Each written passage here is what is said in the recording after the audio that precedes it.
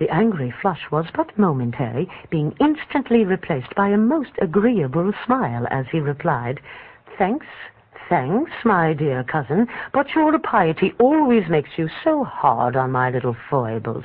Will nothing ever make you believe I have honorable intentions? You know how often I have asked you to try and find me a nice little darling wifey-pifey, who would lead me with